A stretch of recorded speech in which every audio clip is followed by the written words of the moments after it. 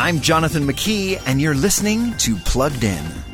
The video game Among Us is the game kids are obsessing right now. No, it's not another Fortnite-like shooter. It's more like the board game Clue in space.